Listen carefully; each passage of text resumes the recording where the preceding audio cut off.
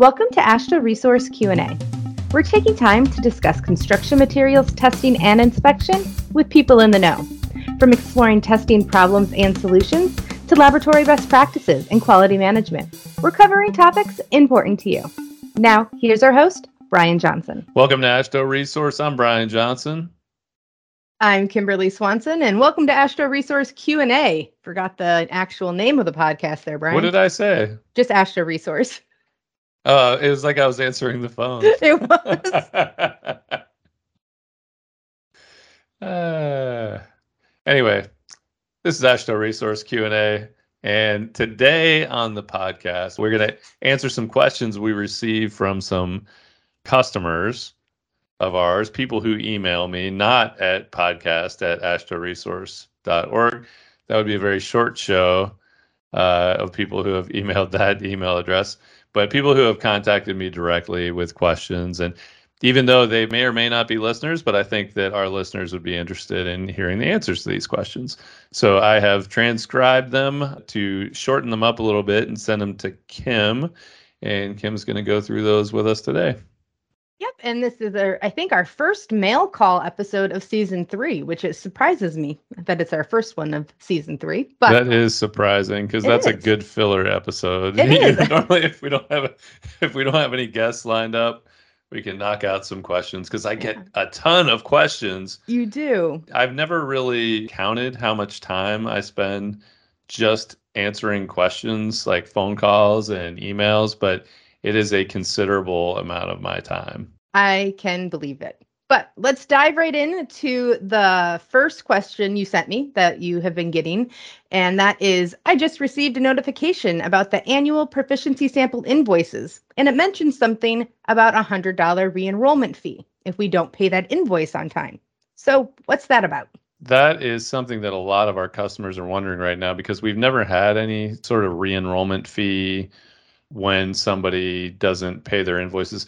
Now, what we have had before is people get dropped from the proficiency sample program because they didn't pay their invoice.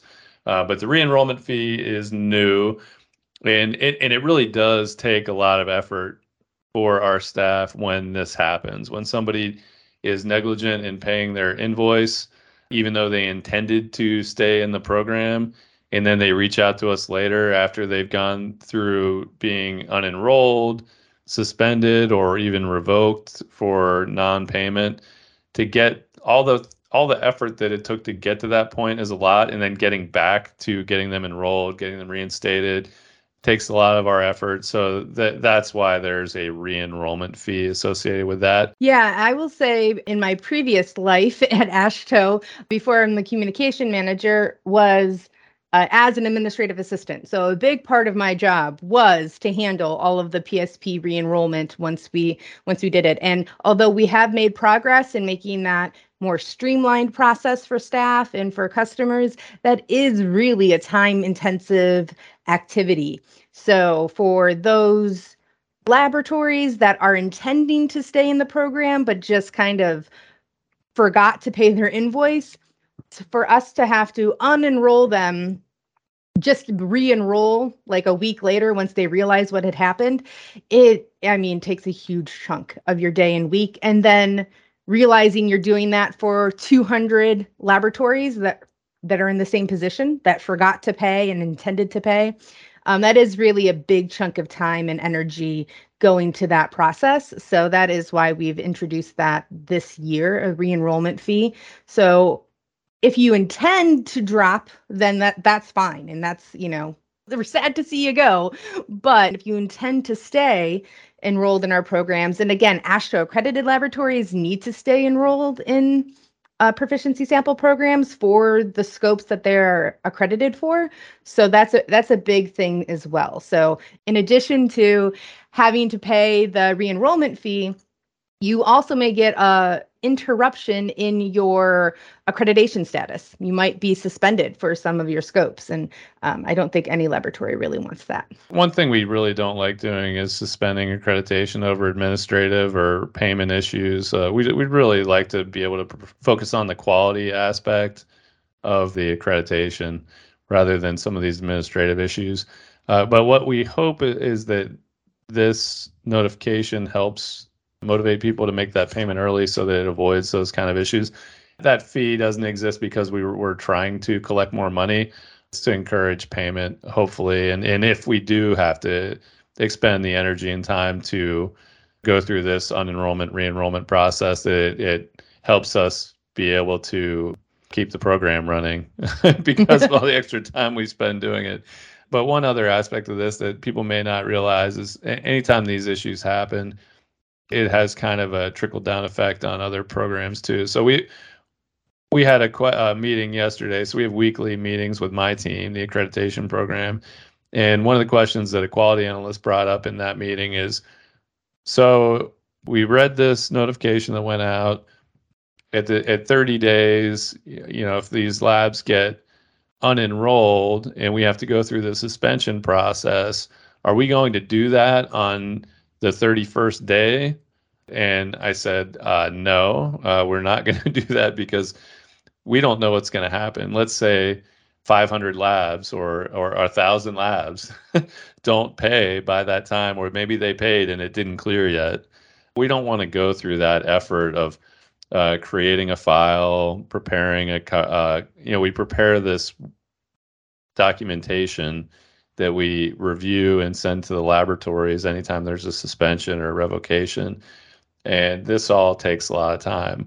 We would really like to be able to get that number down to 0 if possible for this particular activity. But chances are there will be some that don't pay on time and we have to go through this process with. And just know that time spent dealing with that is time that we cannot spend reviewing corrective actions or doing the things that you expect us to do. Having timely responses back to the laboratories when they have questions or addressing anything else that we do with customers. So it's a real time sink on something that doesn't really need to happen. So we hope that we get a positive response and that people jump into action and get those invoices paid and maintain their enrollments on time. Yep. And to pay your invoice online, you can go to payments.ashtoresource.org. I think that covers that question for that. I think so. Yeah, I think that's enough. We don't really love talking about payment at a nonprofit. That's like one of our least. We know it's a necessity, of course, but yes. It's not our favorite topic. Definitely not. And so we're going to kind of stick in the proficiency sample theme here with our next question, and that is, can I get an extension on my proficiency samples? What happens if I do not submit the data on time? Yeah, this is a common question we get. The answer is no. You cannot get an extension on proficiency samples. The reason why is because I think we've talked about this before, but we've got so many labs in the program, almost 2,000 in the aggregate program from around the world that are all submitting their data with this deadline. Once that deadline hits, we close the enrollment, and then all of the results are calculated. And the ratings are all issued on the average. So if we accept any data, even though it's a lot of data, and one lab's data isn't going to skew it too much, so that if it was brought into the fold, might not really affect things too much. But we have a lot of labs that are living on the border there between a good rating and a bad rating. So if one little change in that average or in the standard deviation could throw somebody into a low rating. So we really don't want that to happen. Plus, if we allow one lab to send the ratings late and that gets around, guess what's going to happen? A lot of people are going to be submitting it late, and then we've got an even bigger problem. So it's best to stick to the deadline. And if you missed it, though, this is what's going to happen. First, you can figure out what's going to happen by looking at how you did last time. And if you did submit your data last time on that round and you received satisfactory ratings on the tests that you're accredited for, nothing is going to happen. What you do is you figure out why it happened. You write up your corrective action report, file that away so that it can get reviewed during your next internal and external audits, possibly during the management review as well. And then do better next time. Take measures to not miss the next round. And as long as you did well last time and you do well next time, there won't be any suspension. But it does create a risk for you the next time around because you've just lost one of your chances because it takes 2 consecutive rounds of no or low ratings to get a suspension. So just keep that in mind.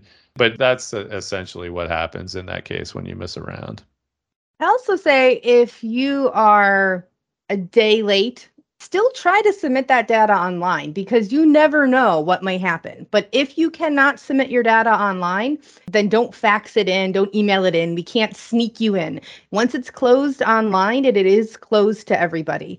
But there are some times where the closing date listed on the website may have a day or two wiggle room, but that is not the official policy and that is not the official procedure for that. It just may happen that it's not closing exactly on that day. It might be the next day. So you can try it and test your luck and see if that works. But I will say our proficiency sample schedule is available online, and we basically have the whole schedule planned out for the whole year. Right now, this proficiency sample schedule is only going to the beginning of January, but pretty soon it's going to be all for 2023. So you can schedule and plan as accordingly for that. One other thing about this particular round is that we are definitely going to have a session with John Molesky once that report comes out, because it's the first round of the combined aggregate proficiency samples. So we want to get a wrap on how the results turned out, how the customers dealt with the change, and kind of give a breakdown of what happened this time around.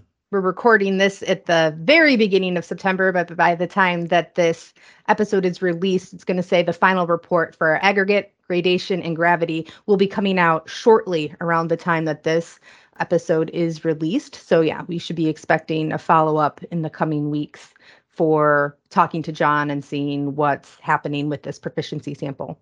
That's right. Today is actually the close date. When we record it, it's the closing date. So if you're hearing this and you're saying, "Oh no, I need to check on that," it's too late. It's too late. I will say the unmodified emulsified asphalt closing date is later this month, September 22nd. So if that is important to you, just letting you know there. I think that's all the questions we had regarding PSP. So let's transition into more of an accreditation question. And this is, why did I receive an email reminder about addressing my laboratory's nonconformities for an assessment report I did not have yet? Yeah, that sounds like a bit of a riddle. Basically, what happened, we have this pre-assessment submittal process that the assessment team uses. They've been following one procedure for a while, and that worked okay, but we've got this system that we've used, this accreditation event system that we've used and our customers have used for a while, and it seemed like a good way to collect that pre-assessment information. So what we did is we changed from using the old method to this new method using an old system that people are more familiar with. And one of the unanticipated, and I think this is on me for not noticing that this would be a problem, is that we have these automatic reminders that go out to laboratories when something is due in the accreditation event system. And it is, the language in the alert is geared toward addressing nonconformities in an assessment report. So the customers were getting this boilerplate notification that says, you have to submit your corrective actions. But because this is actually pre-assessment, they didn't have a report issued yet, so there's no nonconformities to address. So it's a very confusing message for people to get. So I wanted to let people know that that is a problem that we are working on right now. Well, hopefully by the time this comes out, this is already addressed and you're not seeing this anymore. But what we did to address it is our IT manager was able to determine that we can send isolated notifications for these pre-assessment accreditation events. And I sent him some wording to use, and it'll be geared directly to that. So it'll eliminate confusion. People will know what it is, and it'll be better. So this is an example of us addressing a problem that we had with corrective action. And we've got our quality manager is involved. So we reported it to Tracy Barnhart, and she issued a request for a corrective action report from me and from our IT manager. So we're working on it, and I wanted people to know about this one in particular because I know some people have seen this and have given us some feedback. And thank you to those who did report this back to us, because a lot of these automated notifications, we don't see them. I don't get copied on all of them, so I don't know exactly what they say all the time. So if there's a change that resulted in an unanticipated problem, the only way we can correct it is if you let us know about it sometimes. So don't feel bad if you see something and you're like, oh, I don't really like this. Just let us know so we can fix it because we want to get it right. All right. Well, I think that covers today's episode of Mail Call. Was there anything else that I didn't ask you about all of these 3 topics today that you want to impart some more wisdom on our listeners? No, I think that was good. And these are good ones. And I hope people do continue to ask us these questions so that we can not just answer it for you, but when we when we can talk about it on the podcast, that gives us an opportunity to answer these questions for everybody. It's not so much that it saves time, but it just gives us an opportunity to give a more comprehensive answer to people. And, I can't call every lab in the program and go over this with them individually, but to be able to do it this way, I think is really helpful and a lot better than just getting an email response. Thanks for answering those questions today, Brian, and thanks to our listeners for tuning in today. Thanks for listening to AASHTO Resource Q&A. If you'd like to be a guest or just submit a question, send us an email at podcast@ashtoresource.org or call Brian at 240-436-4820. For other news and related content, check out AASHTO Resource's Twitter feed or go to ashtoresource.org.